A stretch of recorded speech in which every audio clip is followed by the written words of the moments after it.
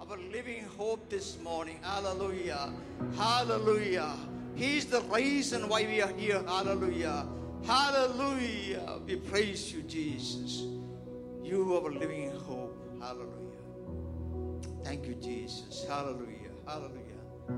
Thank you, choir. Hallelujah. For that beautiful time of worship that you arranged. Hallelujah. We love you, Jesus. Hallelujah. This morning we are in the presence of God. Hallelujah. And for our morning meditation, I want you all to turn with me to the book of Mark's Gospel, chapter 11, verses 15, 16, and 17. Mark 11, 15, 16, and 17.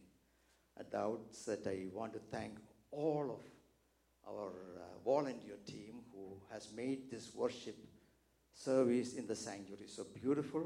Every one of you who screens, people who come in, every one of you who does the cleaning of the chair, the sanctuary, the fumigation, and all those things. And definitely everything that's being done would not have been possible without your voluntary service. And we pray that God will bless you and continue to use you for His glory. Mark 11, 15. Then they came to Jerusalem, and He entered the temple and began to drive out those who were buying and selling in the temple, and overturned the tables of the money changers and the seats of those who were selling doves. And He would not permit anyone to carry merchandise through the temple. And He began to teach and said to them, Is it not written, My house shall be called a house of prayer for all nations, but you have made it a robber's den. Let's have a word of prayer. Heavenly Father, we thank you and we praise you for the privilege that you have granted us this morning to come to your throne of grace and look unto you for grace, Lord. Thank you, Lord, for your majestic presence among your people this morning. Pray that you will talk to us, Lord. Deal with our hearts this morning. Minister to our lives this morning. We pray that our lives will be transformed by your voice this morning. We pray that you will anoint the servant's lips and my tongue, that your oracles will be heard as it is, Lord. Let no man take glory.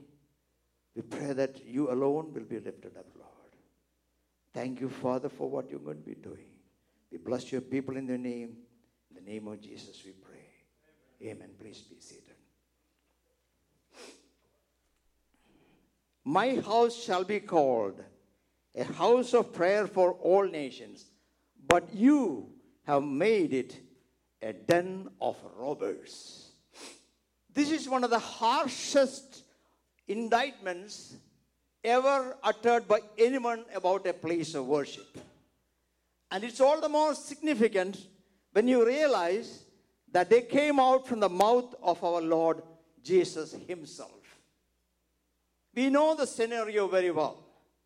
Jesus rode on the colt into the temple as the crowd was cheering, Hosanna, Hosanna in the highest.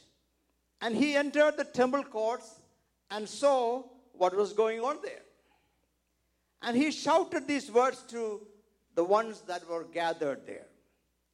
What followed is even worse. He braided His own whip and chased the money changers and the vendors of religious wares from there.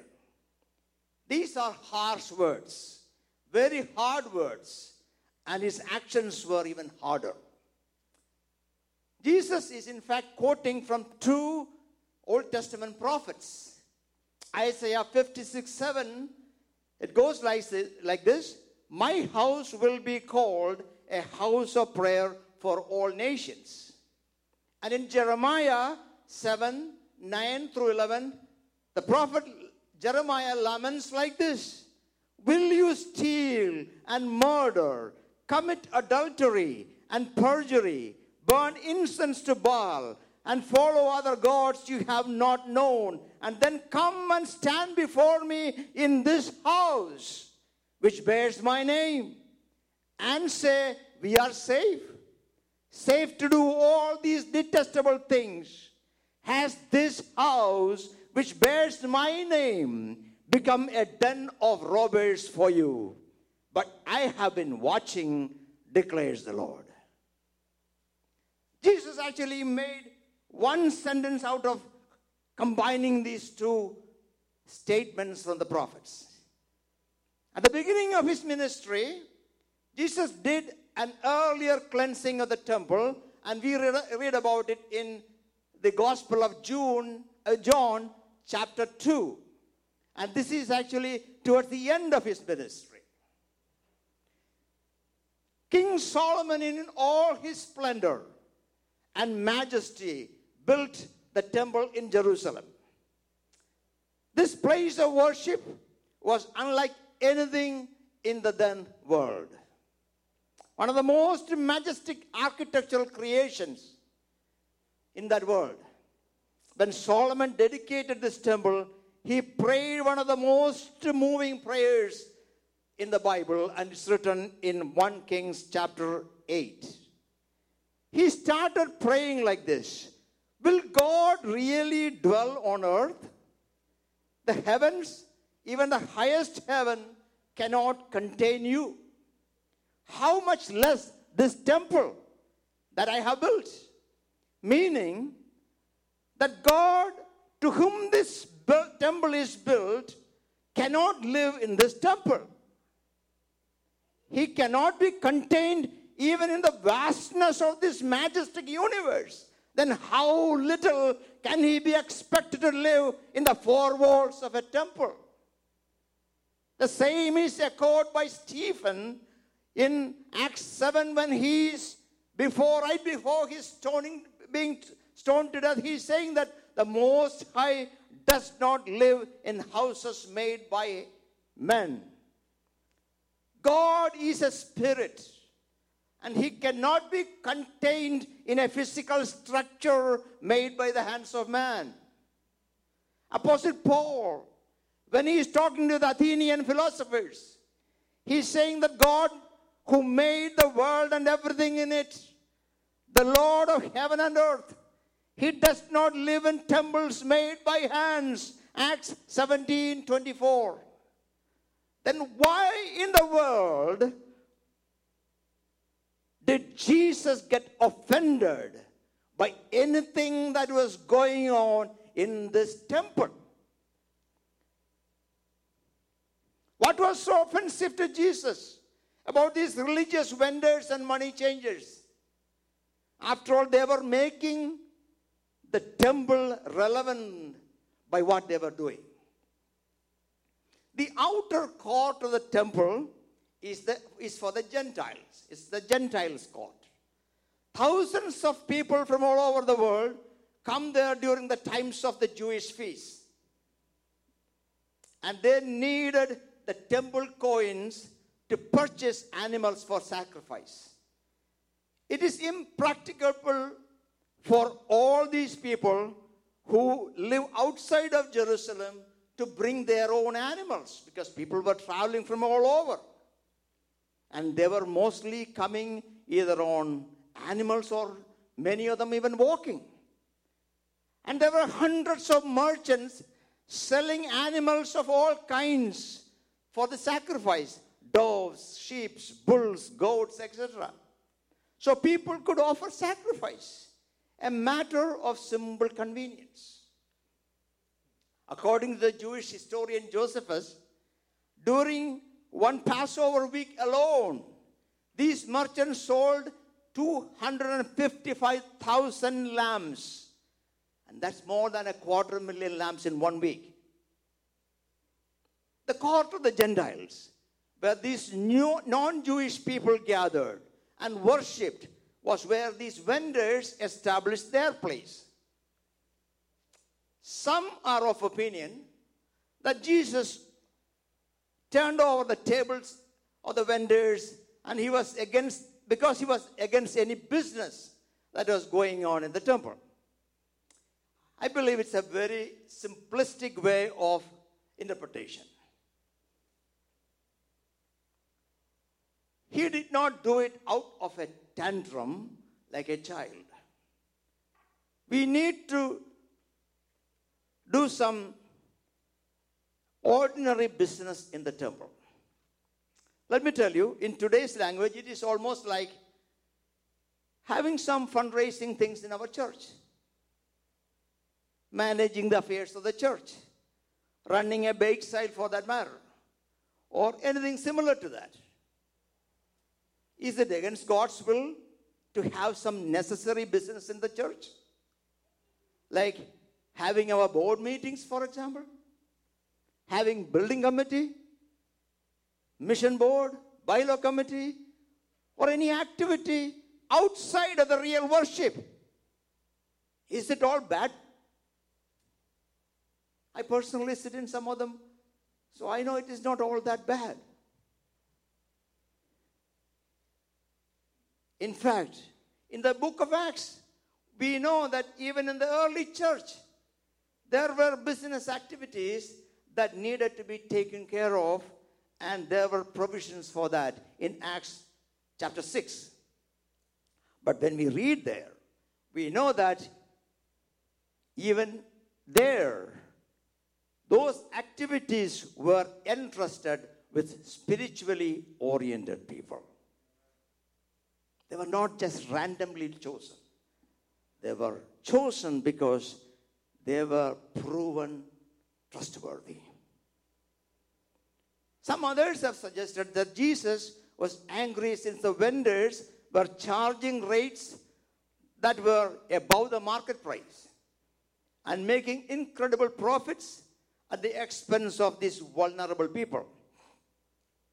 Personally, I'm totally convicted that wherever possible, the people of God should give liberally to the church and the causes of the church, rather than taking away from it and making profit out of church-based business deals.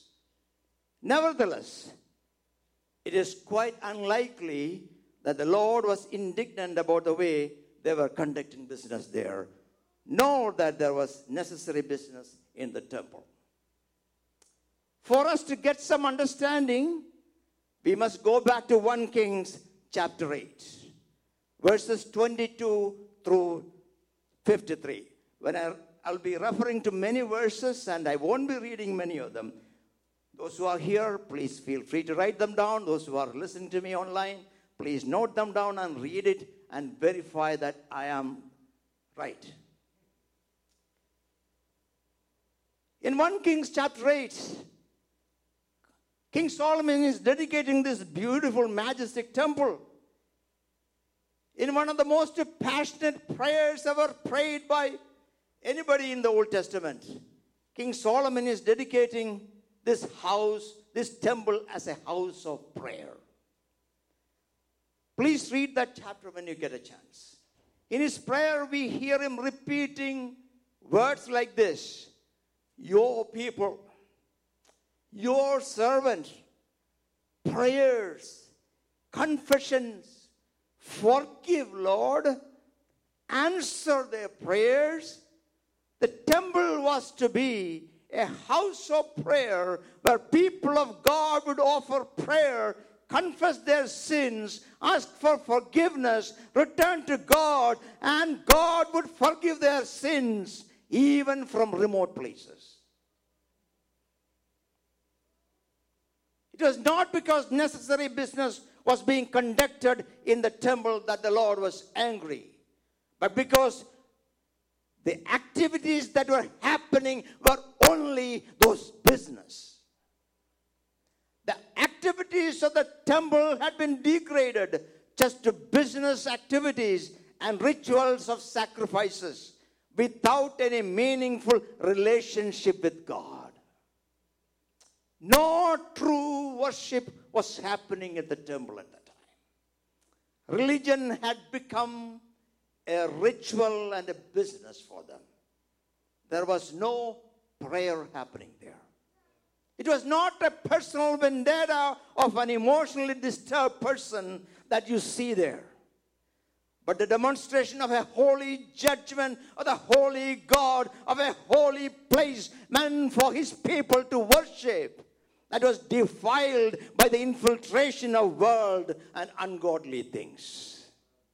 What was meant to be a house of prayer had become anything but that. It had been brought down to a place of mere commercial transactions, a business deal, rather than a place of prayer, a place of relationship, and a place of trust and love. I sacrifice this, and you do this for me. That is not Christian faith. That is paganism. That is not Israeli God, the God of Israel. That is paganism. This is what the prophets of all times vigorously denounced. The substitution of a religion, of mere externals, in place of a religion of the heart. As early as the times of King Saul, 2,000 years before Jesus, the Lord declared, does the Lord delight in burnt offerings and sacrifices as much as in obeying the voice of the Lord? To obey is better than sacrifice, and to heed is better than the fat of rams. 1 Samuel chapter 15, verse 22. What God wants from you and me is not your sacrifice. He wants you. Before it's anything about giving to God from your hands or getting anything from his hands, it's about seeking his face with your face. In the beginning of the scriptures, Genesis chapter 4, we know two people that went to worship. Cain and Abel, Genesis 4:4. It's written there. The Lord was pleased with Abel and then his sacrifice. And in verse 5 it's written, on Cain and his sacrifice, he was not pleased. God, who looks at your heart, decides whether your sacrifice is acceptable. When you see religion as a transaction, it's diagonally in contrast to religion as prayer. Religion as prayer is diabolically opposite to religion as a transaction. That's why Jesus said, my temple should be a house of prayer. We learned earlier that the Most High does not live in buildings made by human hands. Then what is this temple that the Lord desires to live in? Now I want you to pay close attention to me. 1 Corinthians 3:16 and 2 Corinthians 6:16, it goes like this. Do you not know that you yourself are the temple of the living God, and the Spirit of God dwells in you? Don't you know that? People of God, don't you know that you are the temple of the living God, and God lives in you? That means we have God living in us. The third person in Trinity is living in us. We are his living temple. And we carry God inside of us. We are the carriers of the presence of God. Have you ever thought of that? You and I carry the Holy God inside of us. That is a very profound truth. You know, the 12 disciples walked with Jesus for 3.5 years. They saw Jesus preach. They saw Jesus teach and heal and doing all kinds of miracles. They even saw him raising dead. But not a single time did they come and ask Jesus, Lord, teach us how to do these things. Not a single time. But do you know what they did want? One day they came to the Lord and said, Lord, teach us to pray. They realized that there was something special about praying. Jesus himself demonstrated that fact in his life, and they saw Jesus praying. The apostolic church knew this. And in Acts it is mentioned that one of the main reasons that they gathered was to pray. There is a new and an evil thinking that prayer is just a tradition and you don't need much of that. You don't need to start a worship meeting with prayer. You don't need to pray in between. You don't need to pray at the end. Hallelujah. For these people, prayer is unnecessary except when they are sick, when they are smitten with an incurable disease, or when they are supported by a ventilator in the ICU. That's the only time they need to pray. Lord, forgive them. If the Lord came to them today, he'll be braiding his own whip again. We are the temple of the living God. You and I are the temple of the living God. I am the temple of the living God. God is grieved when this temple is downgraded to just daily business deals. We do need business deals. You and I need to make business deals every day. But when you and I have been degenerated down just to business deals every day, the Lord is grieved. We are called to be people who pray. To make money is not bad. You need money. But everything about you is money making. You are running away from what God has intended you to be. Do you not know that you are called to be the temple of the living God? Number 2, do you not know that your family is the temple of the living God? And the Lord wants to live in your family. The husband, the wife, and the children come together and offer prayer.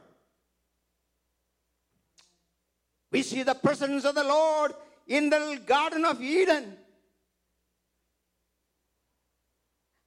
with the first family, Adam and Eve, and the Lord with them. Hallelujah. Glory. In this temple, the husband takes the role of the prophet and the priest. He has been designated that function to teach, to be in charge, to be minister in that temple. Abraham knew this secret. And we know everywhere Abraham went, he built an altar. He built an altar. I don't have time to dwell on any of these things. Thirdly, do you not know the church of Jesus is the temple of the living God?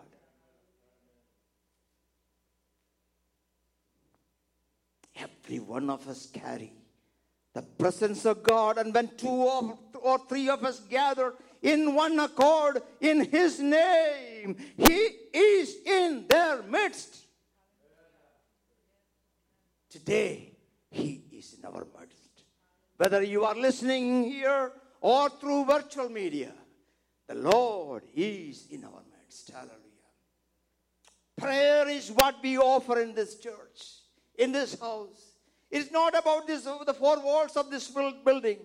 We don't lock God in this building after the service and come back and see him next week. God doesn't live here.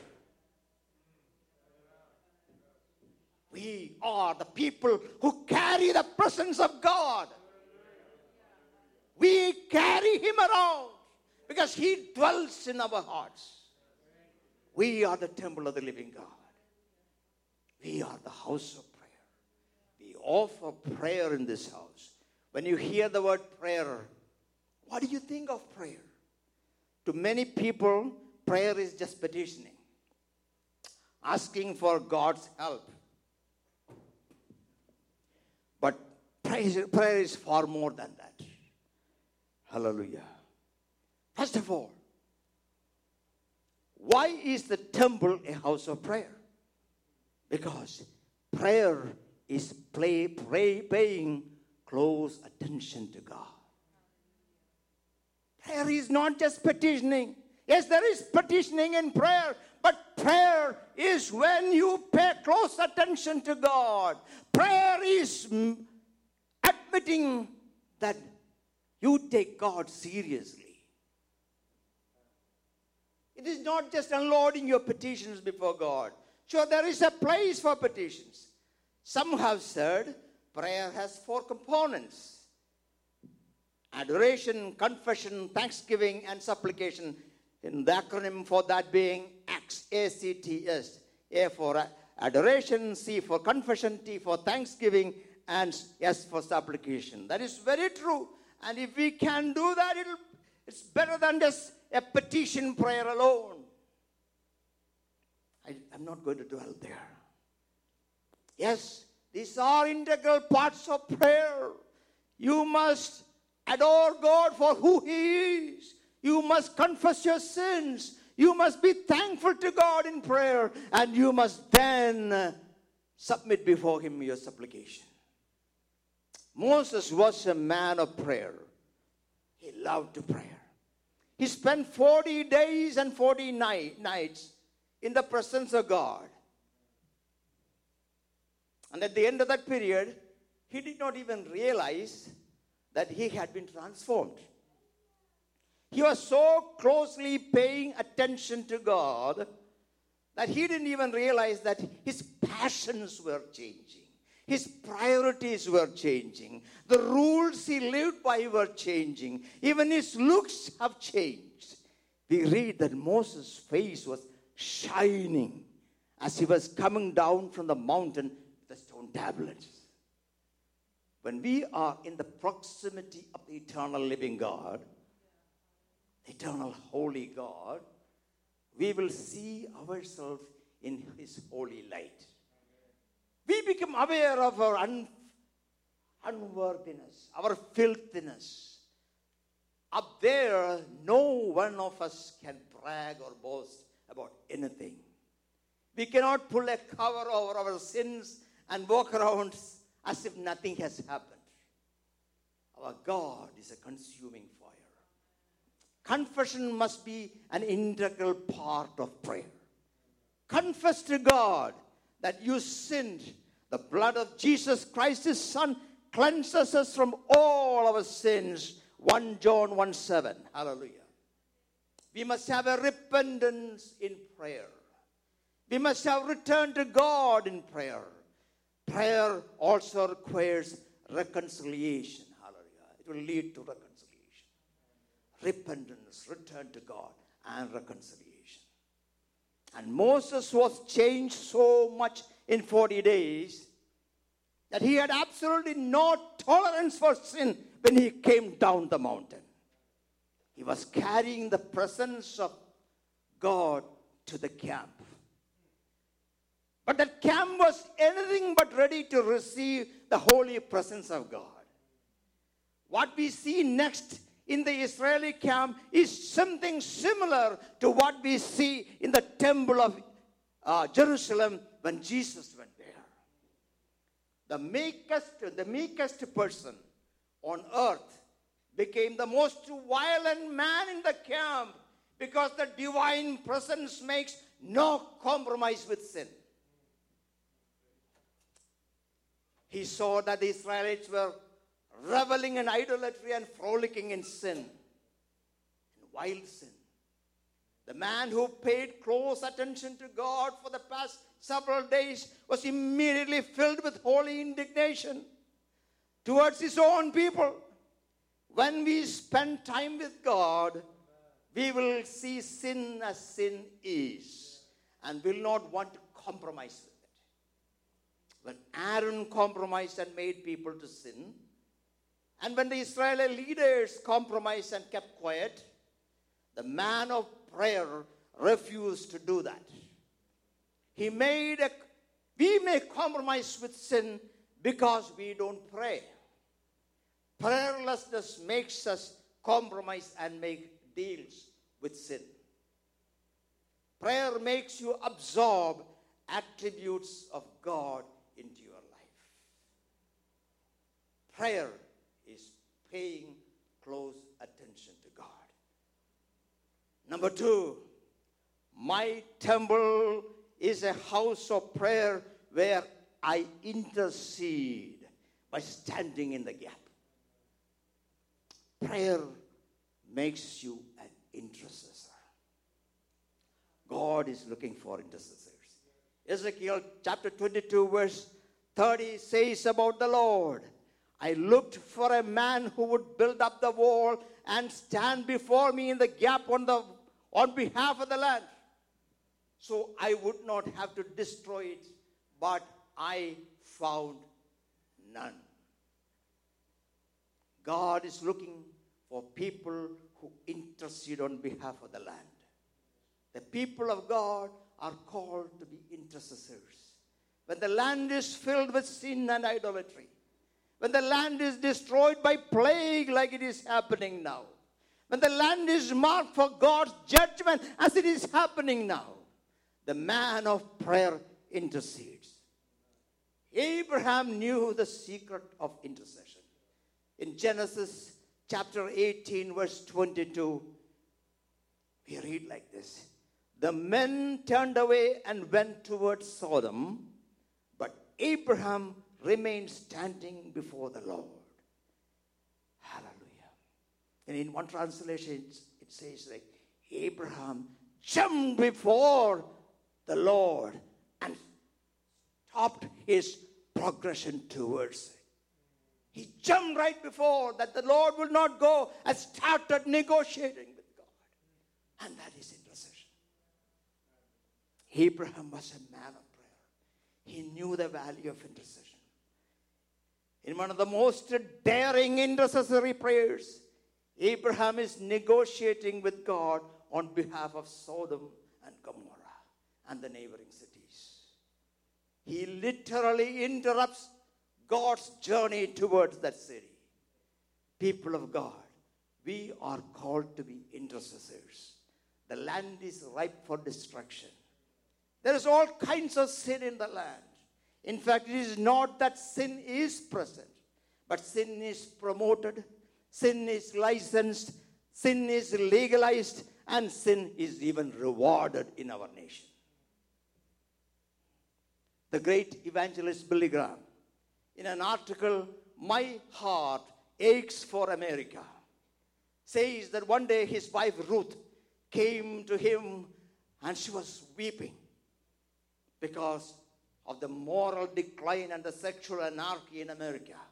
And then she said, if God doesn't punish America, he will have to apologize to Sodom and Gomorrah. When was the last time you prayed for your nation? For our motherland, India? For the city that you live in? For your family as an intercessor? And for the unregenerate people around you. We are called to be people of intercession. Daniel was a man of prayer. Daniel 9, an interceding man, a confessing man. Though absolutely no sin could be recorded about Daniel in the pages of scriptures, he identifies with his sinful people and prays. In chapter 9 verse 5, O Lord, we have sinned and gone wrong. We have been wicked and have rebelled. We have turned away from your commands. Now in verse 17 he says, now our God, hear the prayers and petitions of your servant. For your sake, O Lord, look with favor on your sanctuary. Give ear, O God, and hear. Open your eyes and see the desolation of the city that bears your name. We do not make requests of you because we are righteous, but because of your great mercy, O Lord. Listen, O God. Forgive, O Lord. Hear and act, O Lord. Oh my God, do not delay. Ezekiel was a man of intercession. In one of the most painful intercessions, we see him lying on his left side for 390 days, interceding for the nation of Israel, and lying on the other side for another 40 days for interceding for the nation of Judah. Ezekiel 4:4. Prayer involves pain. Intercession involves agony. It is travailing, it's denying yourself and denying all your comforts. Nehemiah was an intercessor, praying and weeping when he heard about the plight of the people in Jerusalem. Nehemiah 1:4 through 11. He prays, O Lord, God of heaven, I confess the sins we Israelites, including myself and my father's house, committed against you. God is looking for people who will stand in the gap and pray and weep. He says, my temple shall be house of prayer. You and I are called to be that house of prayer, that house of intercession. And my final and third point. My temple is a house of prayer where I rebuild my altar. Like Prophet Elijah in 1 Kings chapter 18, we see Elijah single-handedly combating 450 prophets, false prophets of Baal. It's a showdown between Baal's prophets and Elijah on top of Mount Carmel. We all know the story. Baal's prophets prayed intensely till evening, even hurting themselves. But nothing happened. But in verse 36, Elijah prays one of the most powerful, but one of the shortest prayers written in the pages of scriptures. O Lord, God of Abraham, Isaac, and Israel, let it be known today that you are God in Israel, that I am your servant, and I have done all these at your command. O Lord, answer so these people will know that you, O Lord, are God. Then the fire of the Lord came and burned the sacrifice, the wood, the stone, and the soil, and licked up the water in the trench. What a dramatic display of the power and the presence of God. But before this, something happened. Elijah looked around and saw that the stones that made up the altar were scattered all over. He knew that God will not accept an offering made on scattered stones. He picked them up, one after another, stacked them up, and put them together and rebuilt the altar. The stones became united one to the other. Then he slaughtered the animal, skinned it, cut it into pieces, and stacked on the altar. And then he prayed, and the fire of God came. The Lord is pleased with our prayer when we come in one accord, in unity, in full surrender, and with one purpose, to experience His presence. One reason that the Lord is not answering our prayers is our lack of unity, our disunity. Yes, we are from many nations, true, but we must be one in the Lord. The blood of the Lamb has united us into one body. We must be united in heart when we come to worship and when we come to pray. We have the Holy Spirit in us that unites us. The spirit of unity. Apostle Paul was a man of prayer.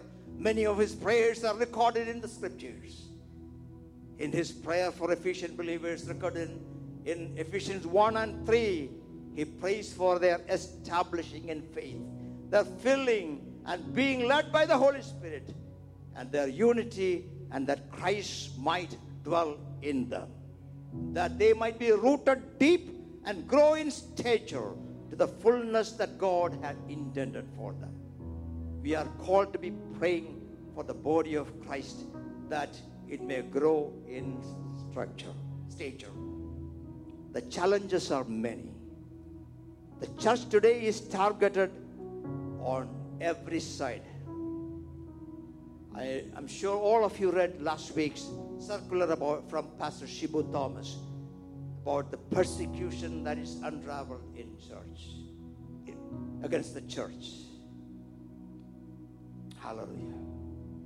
We need to be praying for the persecuted church. In the Garden of Gethsemane, I'm going to close here. The Garden of Gethsemane, Jesus was in agony as he was praying to his Father. Blood, brothers, please keep it quiet for a minute. Blood was dripping from his body as if sweat. Blood was dripping from his body. He had asked his beloved disciples to hold him in prayers, but they failed miserably to support him as he was agonizing in deep pain. It says Jesus was in anguish. Today also, the body of Christ is bleeding. The church is persecuted physically, intellectually, politically, and from all angles. His disciples are called to pray. We who are called to pray shall not sleep at this time. Let us be vigilant. Let's be alert. Let us be prayerful, brothers and sisters. Let us close the doors of our prayer chamber and go on our knees and pray. We are the temple of the living God, and this temple shall be called a house of prayer. Wake up. Dedicate specified time of our life to pray. Allocate time to pray. For personal prayer, in your personal time. Pray in your personal time. Is your temple a house of prayer? Gather your family to pray. Pray confessing. Pray repenting. Pray in humility. Hallelujah. Let your life be transformed as you take God seriously in prayer. You are called to be a house of prayer. May the good Lord allow all of us to be transformed into his likeness as we sit in his presence.